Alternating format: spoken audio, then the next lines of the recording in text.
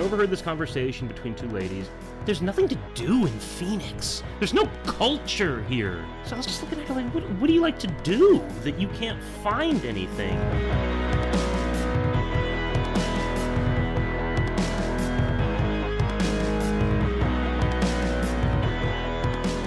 Welcome to the 12th episode of On the Grid, a podcast dedicated to the Valley of the Sun. This podcast is a place where you can come to meet the creators and newsmakers taking this metropolis to the next level. A place where you can learn about what's really happening in Phoenix. My name is Philip Haldeman, and I'll be your host. On this episode of On the Grid, I'll be interviewing myself. And by that, I mean a man named Russ Kazmierzak. But more on that later. Russ is bringing late-night comedy and the cool kids of the Valley to his desk. For the last year, he's been putting up Phoenix Tonight at Space 55 in downtown Phoenix. It's a monthly late-night talk show. Think Johnny Carson or David Letterman, complete with desk-side interviews, musical performances, and any other variety of acts. He's been compiling an impressive collection of Arizona A-listers, and on February 11th, he will be celebrating 12 consecutive months of shows. A man of many talents, he also has been producing a Phoenix-centric comic book for a number of years now. Russ, thanks for being on the show. Thanks for having me, man. Totally want to talk about Phoenix Tonight, because that's your big project right now. But let's kind of just lay the groundwork. You grew up most of your life here in Phoenix, right? That's right. I was born in Bridgeport, Connecticut. Apparently, It's a big ghetto. So I was born in the ghetto. I could claim that and get some street cred. But we moved here when I was 8. We moved to Peoria, Arizona. Did you move here because you wanted to get out of the ghetto? I did. I had written all of the lyrics I could think of on the city buses around Bridgeport in a little notebook. No, my family just moved here, slowly migrated. My aunts and uncles, my grandparents, then we did. Moved to Peoria, not a ghetto, and grew up there. Went to Centennial High School. Okay, and so have you always been an artist, or have you always been drawing? Because you produce comic books. That's something you've been doing for a long time. You've got Amazing Arizona Comic Books. You've been doing that for a long time. That's right. Amazing Arizona Comics started in 2010, but I've always drawn. Right. Ever since I was a kid. We were talking about He-Man before we started recording. So those He-Man action figures came with mini comics, and I would create my own little He-Man mini comics. Give them to my grandma or whatever. I've always drawn. I probably took a break from drawing in my teens, just disinterested, like we all go through those phases where I would rather sit in front of my boombox and brood, and then returned to it when I went to college. And just kind of casually sketched and drew ideas. I had a buddy in California that would draw scripts I wrote. And when I moved back here in 2010, like I said, and started this mini comic series, I really started drawing my own stories, like full-fledged. Is that where kind of production of comic books started coming into your life a little bit, or? Yeah, he was a college friend, and we would meet at Arby's or late night diners. I would give him a script, or we'd brainstorm ideas. He would go home and draw them, and then present me with pages later. So it was kind of professional in its process in that way. I wasn't particular about the page layout or anything. I would just write panel 1, so-and-so walks into a room, says this, whatever, and he would interpret that through his own visual style. And I liked that process a lot. I kind of miss it, but at the same time, since the stories I'm writing now are so local and almost literally sometimes in my own backyard, there's nobody else that could draw them.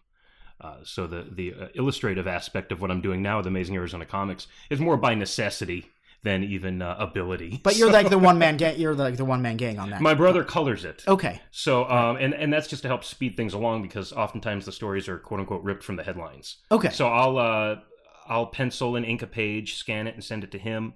Sometimes I'll letter it as he's coloring it and drop the text onto the page, or just do that when he sends the page back to me. But we have a nice camaraderie going with that. Cool. Right now. Good collaboration. Yeah, the collaboration, I bet, is fun. As you know that I have a comic book, and one of the things that I like about it is the collaboration. Sure. And holding this thing in your hands that did not exist a week, 2 weeks, a month ago. You know what I mean? Right? Yeah. And so tell a little bit about like the content of your comic. Like, what's it about? It is basically a superhero satire of Arizona news, history, and culture. So when I moved back to Arizona in 2010, I lived in California, went to college and had some career there. I moved back. Had some career, yeah. Yeah, a little... what did you go to school for? Child development, actually. Okay. So I worked in nonprofit for a long time, after school programs and stuff. But the cost of living in California, Oh boy, as yeah. you know, Yeah, it's crazy. Yeah, and you're working in non-profit, Right. so you're making no money and living in the one place in America that requires the most money. Just when, Right, exactly. Governor Schwarzenegger said that when the citizen wakes up in California, as soon as he opens his eyes, he's being taxed. As soon as he flushes his toilet, he's being taxed. So that was pretty. You're like, I'm out of here, right? Yeah. That made so- sense to me, even though I could barely understand it. What brought you back to Phoenix then? Just because family? Cost that's of where you- living, yeah. family. A buddy of mine had a business he had purchased out in Tempe. Wanted some help with marketing. Okay. So I joined him in that venture. What year was that? 2010. Okay. So you Literally, moved back from California, and what made you start getting into the comic book? Well, I had been self-publishing with my buddy, and I wanted to continue that. But again, I had to draw. I knew I had to draw it myself because he had started a family and was pursuing his own projects as well. So just by way of geography and life, I knew I wanted to draw something, but I didn't know what. I figured Arizona related would make it somewhat niche and cool. So I had that in mind, especially one night when I was watching CNN and I was kind of pining for California and feeling like, okay, I miss being in the center of the universe. Yes. All the Kardashians live there. Everything comes out of there. For better or for worse, yeah. Yeah, right. Exactly. So I was watching CNN one night, or maybe Fox News, I don't remember, just some cable news, and Joe Arpaio was on talking about SB1070. That was the big headline. And it occurred to me, and I knew him by name, but I hadn't experienced him as an adult resident of Phoenix. So I was experiencing him as my sheriff for the first time. That's so funny. And yeah, you can imagine then, because I knew his name when I was a kid in the Right. 90s. Well, but whatever. I was just talking about this, about Sheriff Joe. He's 24 years, I think, has been. It was something like that. 92. We were trying to figure out who was the sheriff before Sheriff Joe. Right, I couldn't know? even tell you. And it's funny Right? you say that. I couldn't even tell you. But obviously, he's a divisive person in Arizona and really iconic. So was that sort of the impetus? Like, Yeah, when was I he was like issue 1 or whatever? Oh yeah, he's Okay, on the yeah. first page of issue 1 because Nice. as I was watching the news and he was talking about SP1070, it occurred to me that if Commissioner Gordon from Batman were real, he would be like Sheriff Joe, perhaps not by way of politics, but by way of persona, Right. as the representation of law and order in a metro city area. Right. And he would galvanize folks. People would either love him or hate him.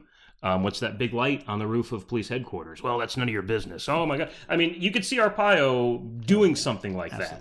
So I thought and he did with Steven Seagal and his celebrity posse, Shaq. It's all very these- comic book. I mean, it's like absolutely. the medium's perfect for him. You know? And the only thing missing was superheroes. That's literally what I thought is if you just gave Sheriff Arpaio superheroes, the comic would write itself. And that first issue did. I created a character called Speed Cameron. That's another story. I was driving down the freeway late one night after a karaoke outing, and I was the designated driver, and I was going what I thought was a conservative 65 on the 17 between Bethany Home and Indian School. I got flashed not once, not twice, but thrice by speed cameras because the limit there's 55, just in that little 2-3 mile expanse. And being a my relatively goodness. new driver to Arizona, Right. again, I left right after high school graduation, and I wasn't driving then. So I was like, what are these bright lights? It was like special effects from a movie. Totally. So from that, I developed Speed Cameron. Oh, okay. He's a living speed camera. He's like a Flash He's a character in. in my comic, yeah. And he's like a Flash character. He has super speed, but the explanation is that he too was once flashed by a speed camera while also getting struck by lightning. So in natural comic book science, he becomes one with the speed camera and has the lightning fast reflexes of a speed camera Nice. because it has to be fast to catch speedsters going Right. down the street. So that's the general idea. So he's the main protagonist. He was working for Sheriff Joe on in the first issue, and when I got those 3 tickets, like within a month's time, Governor Brewer said, "You know what? Nobody's paying these." Because when you get that thing in the mail, it's not the ticket. It's just like you could get a ticket if somebody serves you, and you have to pay that. Like I read the fine print, and I was like, oh, okay. So I just, like everybody else, threw them away. As a result, Governor Brewer said, nobody's paying these tickets. We can't afford these cameras. Shut them down, get them off the streets. So on the first page of issue 1, Speed Cameron storms into Sheriff Joe's office and says, that's my beat. So what am I supposed to do now? That's my jurisdiction. And Arpaio says, you know what? There's a McDonald's that I've heard is hiring illegals. Go round them up for me. And that had just happened too. He raided a McDonald's in Scottsdale, okay. I think it was, in 2010. Or late 2009, somewhere in that. So that was a story. So all of these things, SB 1070, immigration raids, the speed cameras. They all just kind of congealed into a story of a superhero created by the speed cameras, going on an immigration raid, and then eventually developing his own philosophy that was different from Sheriff Joe's, and going off on his own, finding other superhero friends in the valley, and going on their adventures. Sometimes crossing paths with Sheriff Joe or Governor Brewer, sometimes just experiencing other aspects of Arizona culture. But it's been a great way to like familiarize myself as an adult with the state I grew up in, and like appreciate its rich history and the way it influences the country today. I love it because, and like I think you said, like it really kind of fits in a niche. It created a niche in a way. I don't know of many other like satirical Arizona centric comic books out there. You know what I mean? There may be a few, but I mean, to say, I like to say I do rip them. The stories are ripped from the headlines. Right. So if I see something that's really kooky or crazy in the news, again, sometimes it's just a superhero away from being a comic book story. So you just drop the superhero in and the rest of it writes itself. So, well, I'm going to keep you in mind next time I write a kooky story for the newspaper. You know what I mean? Sure. Seriously. No, I really love that. I just love that it's like just really Phoenix based, it's or Arizona based, I guess. So Sheriff Joe's not in every episode. No, and especially now that he's Speed Cameron is, though, right? Speed Cameron is in every issue. He is the seminal character, the flagship character. But other characters are June Monsoon, the Dust Devil, the Snowbird. And there are characters in every major city. So down toward Tucson, we have Picacho Pete. Okay. He's the protector of Picacho Peak. The Bisbee Hippie is down in Bisbee. Because Bisbee is the 10th friendliest city to hippies in the country. It's pretty friendly. Right here in It's true, yeah. Up in Flagstaff, we have Mother Road, the protector of Route 66. Smokey is in Prescott, named after the Native Americans in the area. So the Smokey Historical Museum that's up there. How's the response been? I mean, you've been doing it since 2010, so... The first... Yeah, I think I made 100 copies of the first issue. Sold them pretty quickly, to be fair. At $1 or $2 a piece, I would set up at shops like Evermore Nevermore was in downtown Mesa at the time. Atomic Comics was there on Country Club Road in Mesa. And I just found events, art walks, wherever, set up. Folks liked that niche. Mm-hmm. They related to it and bought the book. So the sales of that first issue funded the next one. Right. And that's really how it's been ever since. At a steady clip, folks either find or rediscover the book when they see me at these events and pick up where they left off or buy a new issue, and it keeps it going. So. That's the cool thing, because the other thing about it is you've been a really good job of getting it out there into comic book shops. Where can somebody pick this up at? They could find it in the Valley at Dronda Comics in Glendale, Ash Avenue Comics in Tempe, Wasted Ink Zine Distro in downtown Phoenix. So that basically covers east, west, and middle. There are other shops that carry it, like Samurai Comics, Jesse James Comics. Up in Flagstaff, actually, Cab Comics carries it. I've sent a few copies down to Tucson Fantasy Comics down there, Charlie's Comics. So they're out and about, but I try to exhibit or set up a table at places that are a little unconventional for comics. Like last night for First Friday, I was at Bonus Round, which is a barcade, basically a bar with arcade games. And great response there, just again because it's different. That's awesome. The people are out for a drink; they want to play some video games. Steal that idea from you. Sure. Well, as you should. People are in a nostalgic mindset at a place like that, and so they come over and see these handmade. So that helps. Yeah, absolutely. So they come over and see these handmade comics, and maybe they remember either doing that as a kid, or they want to kind of pick up something that's different from the mainstream. And people buy in. Cool. No, it's a smart idea to do it in non kind of comic book venues, basically. Right. Well, because I would like to be known as the comic book guy. Right. I think anybody that makes comics in the Valley, and there are quite a few of us, we all would like to be known as the comic book people. When you're in the room, hey, that's the comic book guy. So what better way to do that than to be the only comic book guy in the room? Exactly. I mean, I could set up at a shop or a Comic-Con, super smart, and I'll be one of hundreds or if not thousands of people that's making his own comic. But if I'm in a record shop or at Bookman's or an art walk where there's, sculpture and paintings and more traditional, fancy, classy art. But there's this guy over there with these comics and zines at $1 or $2 a pop even. Right. If somebody just a lot of people want that keepsake from events they go to like that. And you can buy the $500, 12 by 12 canvas painting over there, or these $2 comics that your kids might even like. Right. So they'll drop a couple bills easily. You know what I mean? Like, you have a website? I do. It's just AmazingArizonaComics.com. Okay. And Instagram, too, at AmazingAZComics. How have you seen, like, kind of the zine/comic book scene? Like, compare that to when you were younger, or even like when you came back from college. You know what I mean? Like, when I was young, growing up in Peoria, Mill Avenue was like a myth to us. Like over there in the east side, Tempe, the college kids. So when one of us could drive, one of the first things we did was we shot out to Mill Avenue. go to Coffee Plantation. Yeah, absolute. Oh my God, yes. But that trek to, Mill Avenue was something like everybody, like, that grew up in the, like, 90s or whatever did. Because I was on the west side too.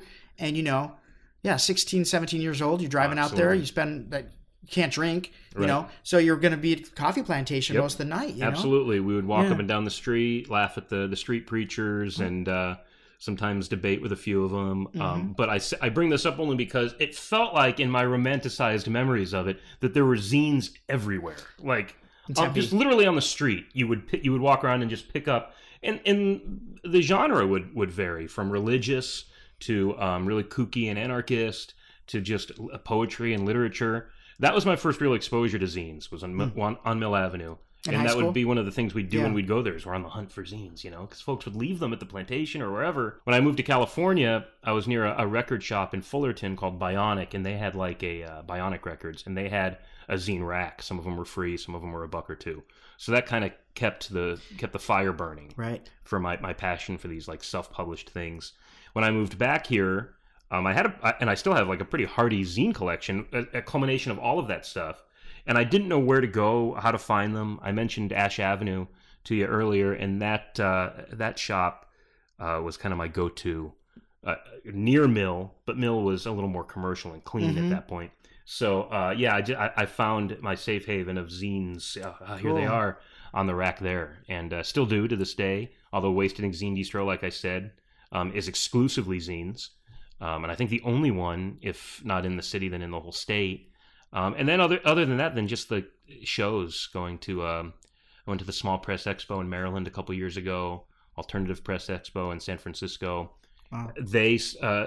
The ladies that have Wasted Ink Zine Distro rolling did a Phoenix Zine show, Phoenix Zine Fest here. Right, that's a couple what I'm months saying. ago. Now you're starting to see festivals, and it's coming back. It seems like there's been a kind of, I don't know about a renaissance, but certainly growth there. Absolutely. And I think after the last election, that will only grow exponentially, if you know what I mean. Totally. I think there's going to be an artistic backlash that will benefit those of us that are not only making it, but, that consume it. Yeah. So that sense of like, I just went to grab a beer before an event, and there was this free comics newspaper there, and they were graphic reactions to the inauguration and Trump in general.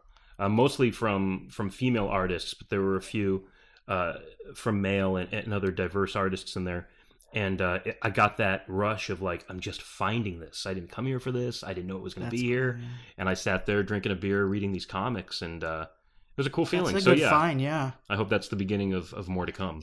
And you don't have, in terms of your comic book, I mean, have you ever gotten bored of it? Like, because you've done it for a while now. Like, have you wanted to do something else? Every now and then I'll self-publish a zine, or Karaoke Comics is kind of an alternative, which is like, autobiographical tales of adventures in karaoke. But, well, because also tell listeners that you are karaoke host occasionally. I am. I'm a KJ, karaoke jockey. Yeah. Nice. Yes. And that's relatively recent too. But I've sung at karaoke places since for 15 years now. So. Yeah, I've always wanted to host it and be the facilitator of the night for people. Right, yeah. It's a nice segue into Phoenix Tonight. You know what I mean? Because that's kind of like what you're hosting in both situations. Sure. So Phoenix Tonight is basically like standard, like Tonight Show fare, Johnny Carson. Yep. Standard like that. Like, how did that? Because you started that. Actually, I was the first guest. You were on the very first show. I want to say that was about a year ago too, wasn't it? It was a year ago. March 5th, 2016 was the first episode. So how did you get into that? It started one day at my local coffee shop. I was sitting, enjoying a cup of Joe and drawing my comic, which I should answer. I never get bored of. So just put a linchpin in that. Yeah. Because I could see that headline tomorrow. Artist bored with self-published Oh, work. sorry. Yeah, I didn't mean to imply. No, anything, not at all, like- not at all. But it is a good segue to this Yeah. because I was sitting there drawing as I often do, and I overheard this conversation between two ladies, and it wasn't the first time I had overheard a conversation like this at a place like that. And it was basically, there's nothing to do in Phoenix. There's no culture here. And I was just aghast in my own little bubble to be hearing this because I'm drawing a comic that I'm going to self-publish and sell it comic and zine shops. I'm going to exhibit it at barcades and record stores and Comic-Cons, all right here, and all within a 5-mile radius of where this lady's saying there is no culture. On top of that, I read and write poetry. So I could tell you where there are 5 poetry readings this month. Right, exactly, yeah. Bands and performers and comedians. So I was just looking at her like, what do you like to do that you can't find anything? And so it got me thinking, like, okay, is there any way I, in my own little way, just as I'm exploiting Arizona culture in my comic, exploit the talents of my many friends? Because again, I know comedians, poets, folks that inspire me all the time. You're basically telling the story of my podcast, our podcast. Oh, basically. no doubt. Yeah. And I'm sure it's one that we share with a lot of other Just people. want to say, hey, back when we were younger, there wasn't as much stuff to do, but you just had to look harder. Right. Now you don't have to look that hard at all. Right. You know, there's stuff going on all the time. But you still got to look. And clearly these two ladies, and again, I've heard this conversation often. I've overheard it a lot, where it's just like, there's nothing to do here. And one of these days, I'm going to get the gumption to say, what do you like to do?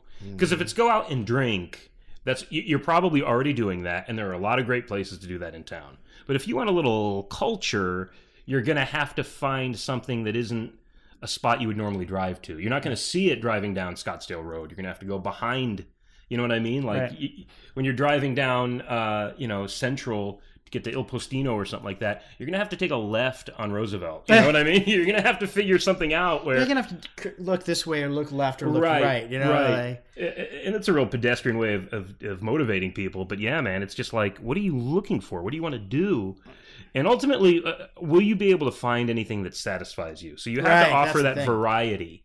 Because, somebody might say, well, I just want to go to a really cultured poetry reading. And then they go to one, and it's not... They're just not satisfied. Yeah. They're just never going to be happy. Yeah, they'll never be happy with it. Everybody here is so stuffy. And so, that guy rhymed. One of them rhymed. So anyway, I got to thinking about that. And I've long been a fan of late-night talk shows. I got Carson at the very end, obviously. But I got him. I still got him. And then that segued to a love of Letterman. And I watched him religiously every night. And then Craig Ferguson, when he would... I actually watched Tom Snyder after Letterman. And from 12 to 15 years old, or however young I was watching Tom Snyder, I can't say he ever actually entertained me. But I still watched him because it was different. It was a dark room, 2 old men. It was talking. a little more intellectual, maybe a little more adulty, I guess. Yeah, you know. Yeah, definitely. Like they weren't dropping televisions off of fucking the 10th story. You know what I mean? Yeah, they weren't playing like "Will it float? Will it float?" Yeah, there was no. Is this something or is this Thank nothing? You, Paul Schaefer, yes. Yeah, right. So I would watch Snyder, and then Conan, of course, and loved him. Arsenio Hall too, actually. I mean, just. All of them. I watched all of them. Leno even. Was Carson your favorite, or? I'm not going to lie and say yes, because I was too young to appreciate who he was and what I definitely knew he was the pioneer. You know what I mean? But I didn't appreciate who he was and what he was doing until much later, when I read about him and watched reruns and began to absorb who he was. He was like the model, you know what I mean? Yeah. And I mean, both on and off the screen, he was such an enigma. That again, I didn't have a sophisticated mind for that. But then here comes Letterman again, throwing stuff off of roofs and making fun of his guests as much as plugging their stuff, and that really appealed to my adolescent angsty. Yeah, Letterman was a really good thing to kind of come 6th, 7th, 8th grade type area. Yeah. His sense of humor really kind of appealed to a young boy. Yeah, absolutely. And then Conan, coming from The Simpsons and stuff like that, was like a living cartoon character. Totally, yeah. So he offered that real goofy slapstick angle, whereas Letterman was like a a more intellectual, subversive type. So yeah, those two guys, if they had followed one another on a network, that would have been a powerhouse.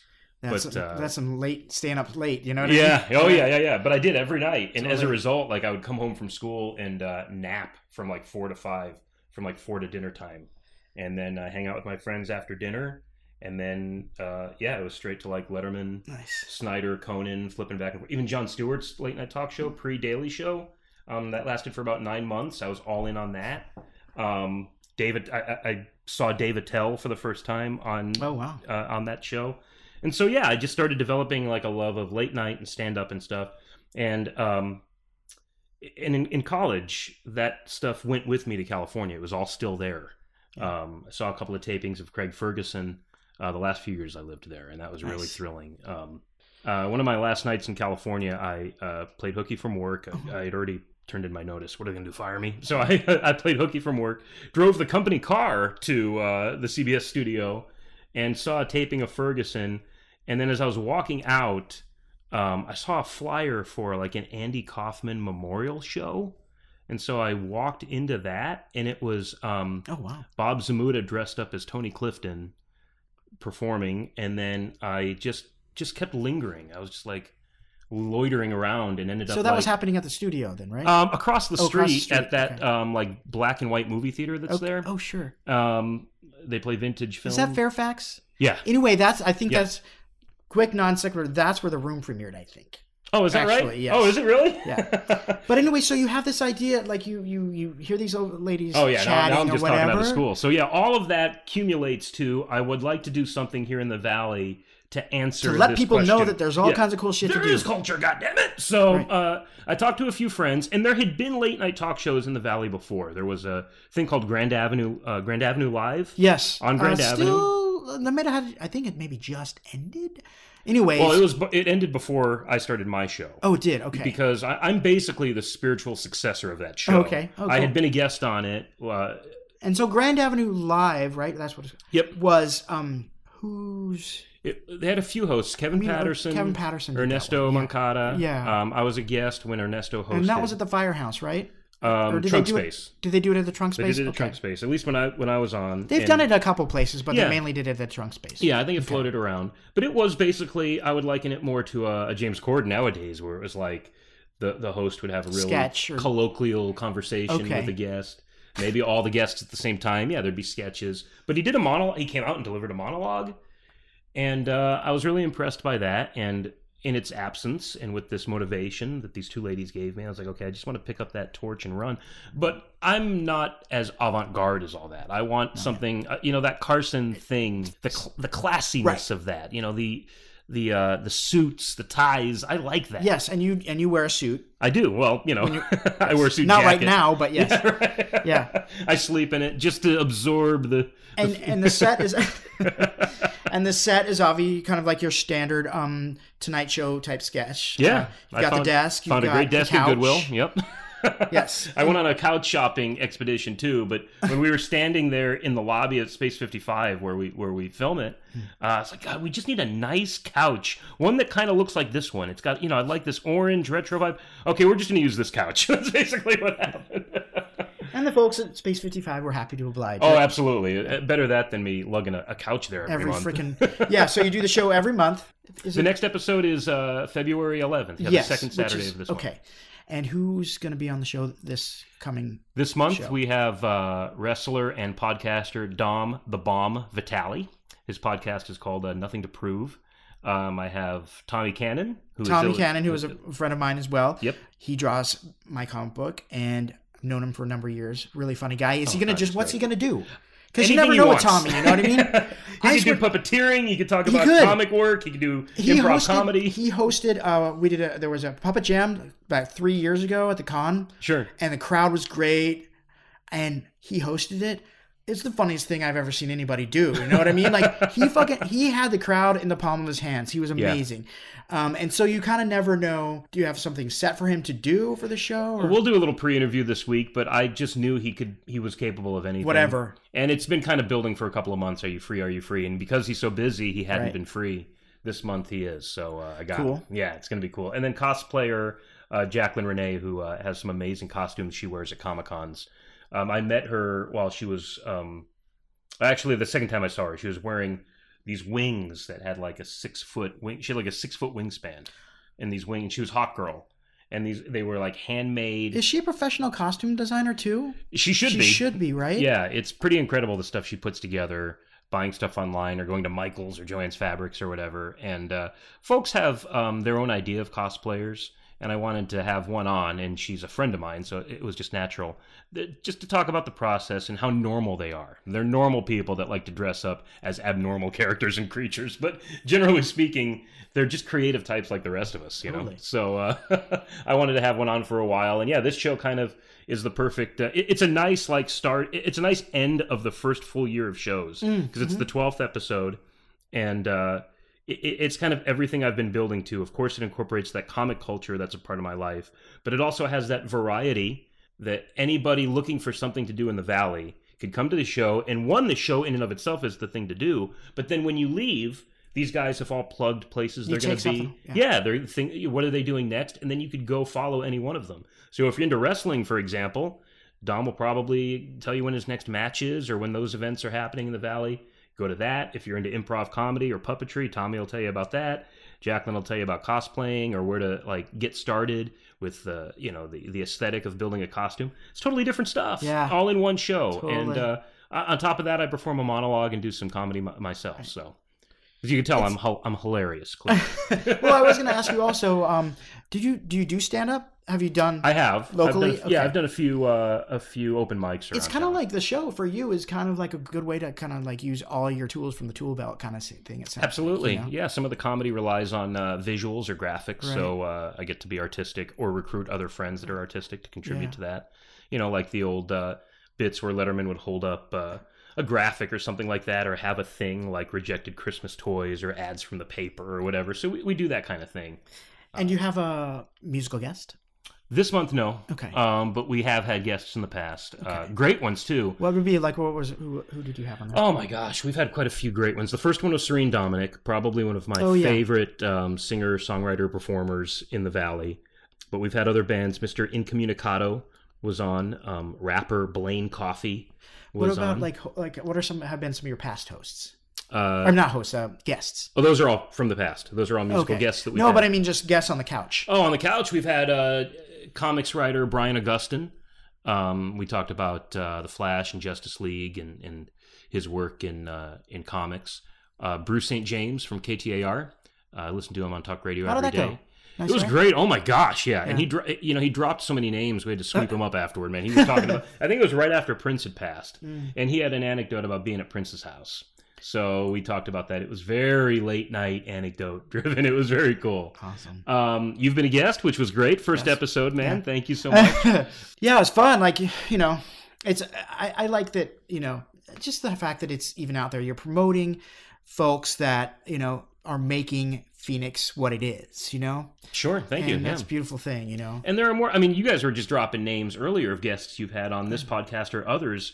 And I'm blown away, but some of those folks live here in town. We just don't know until we get out there who we have in our own backyard that it not only will entertain alongside us at shows like that, but that have entertained us forever. Like Mike Watkiss is a reporter on Channel 3, and he's a real exploitive reporter kind of a guy.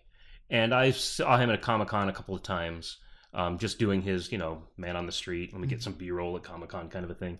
And I asked, just a fluke, I was like, I'll ask him to be a guest. And he agreed. He came on. And as he was talking about his history in television, he mentioned being on A Current Affair. Oh, wow. And it suddenly bubbled to the surface of my mind memories of watching him with my parents in the 80s in Connecticut. Crazy. I'm like, yeah, you're on A Current Affair. the logo came to mind and all this stuff started coming back. I was like, oh my gosh, you entertained me when I was a kid. And now here we are together. It was very, very weird. Very surreal. Cool. Yeah. Definitely. And he was so nice and has become a friend. And very cool experience. So far. There's one question I kind of ask everybody on this show. This show is about very Phoenix centric, like your show. Phoenix has grown culturally, population wise, across the board, really, since you were in high school or whatever, Absolutely, even younger, What is the Phoenix of 10, 20 years from now for you? The Phoenix of 10, 20 years from now. We need way more vegan gastropubs. I think that they're not opening fast enough around town. Yes. I'm kidding, of course, because they are. The Phoenix 10, 20 years from now, I think would look, just by way of a culture, a lot more like the one that exists now, but the stuff we dub subversive, and I think the stuff we do is in that category, DIY, grassroots, whatever term you want to use for it, that would be enough mainstream without being sold out or commercial, quote unquote, that those ladies sitting at that coffee shop don't have to ask themselves that question anymore. I guess that's the best way to just kind of put a bow on it. Is the Phoenix 10, 20 years from now would not have folks aimlessly looking for something to do on any given night, even weekday nights, because we know there are already a lot of things to do, and it just needs to get out there. Mm-hmm. And I think artists should value that what they're doing is important. Oftentimes, there's this fledgling tone of, oh, I'm just making a little zine, or I'm going to make a little podcast, and I only have 3 followers. Or forget it. Live the secret. Pretend you're the hottest shit in town. And get out there and make sure people are smelling you. I mean, that's the idea of taking the ownership, mm-hmm. And not waiting for your peers or the scene's approval.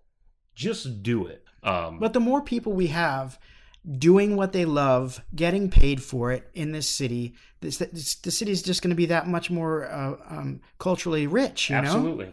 Oh, yeah. Absolutely. If as many people were making comics as possible, somebody would eventually find mine because they bought somebody else's. Exactly. And they were introduced to this new branch of comics that they had never experienced before, the DIY independent comic made here in Phoenix. I love that. And so I love that other people are making comics just like me. It's what got me started, and it's really what keeps me going. No, I mean, thank you to, contributing to that landscape, Sure. Well, my pleasure. And thank you for being on the show. Hey, thanks for having me. It's good to have you. I really appreciate it. Thank you. So one last time we'll do, you've got Phoenix Tonight is... Every second Saturday. The next one is February 11th. I think the one after that is March 11th, whatever that Saturday is. In March, we're having a band on called Sex Lasagna. It's an all-girl, apparently. That's hot. Yeah.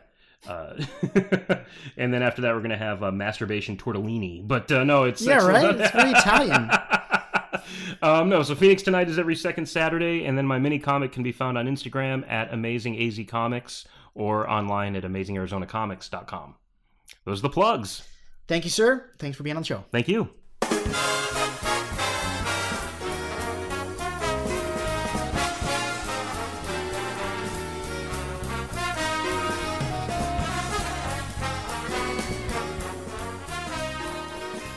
I can't help but see myself in what Russ is doing. It's like we're opposite sides of the same mirror or something. Phoenix Tonight and On the Grid are basically the same things, just different mediums. He's promoting Phoenix and its people via a late-night talk show, and I'm doing the same thing through the medium of podcast. Add to those similarities, we both grew up in the West Valley, and we both made treks to the now-defunct coffee plantation on Mill Avenue in high school. We both moved to Southern California and then moved back to Arizona.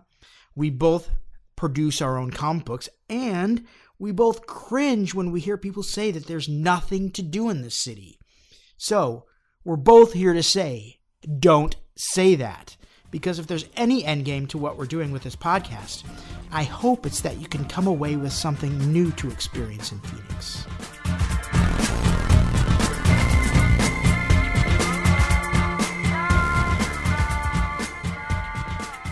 If you'd like to reach us, we can be found at onthegridphx.com or email us at onthegridphx@gmail.com. On the Grid is produced by Chris Ayers. Intro music was performed by local band Factories. They can be reached at factoriesmusic.com. And by the way, sticking with our theme of local, we feature local bands on each episode of our podcast. In honor of Phoenix Tonight, we will end this show with a song from Serene Dominic, Russ's first musical guest. And don't forget to check out Phoenix Tonight this Saturday, February 11th at 10:30 p.m. at Space 55, 636 East Pierce Street in downtown Phoenix. And once again, folks, thank you so very much for joining us on our 12th episode of On the Grid. Sunday night.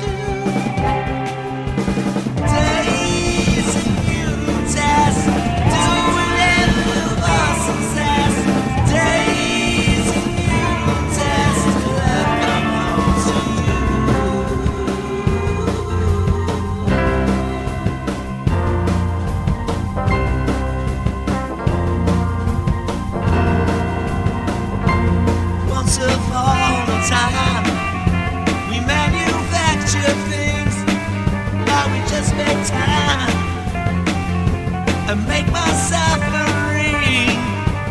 I just happened to pass by, heard a secretary cry.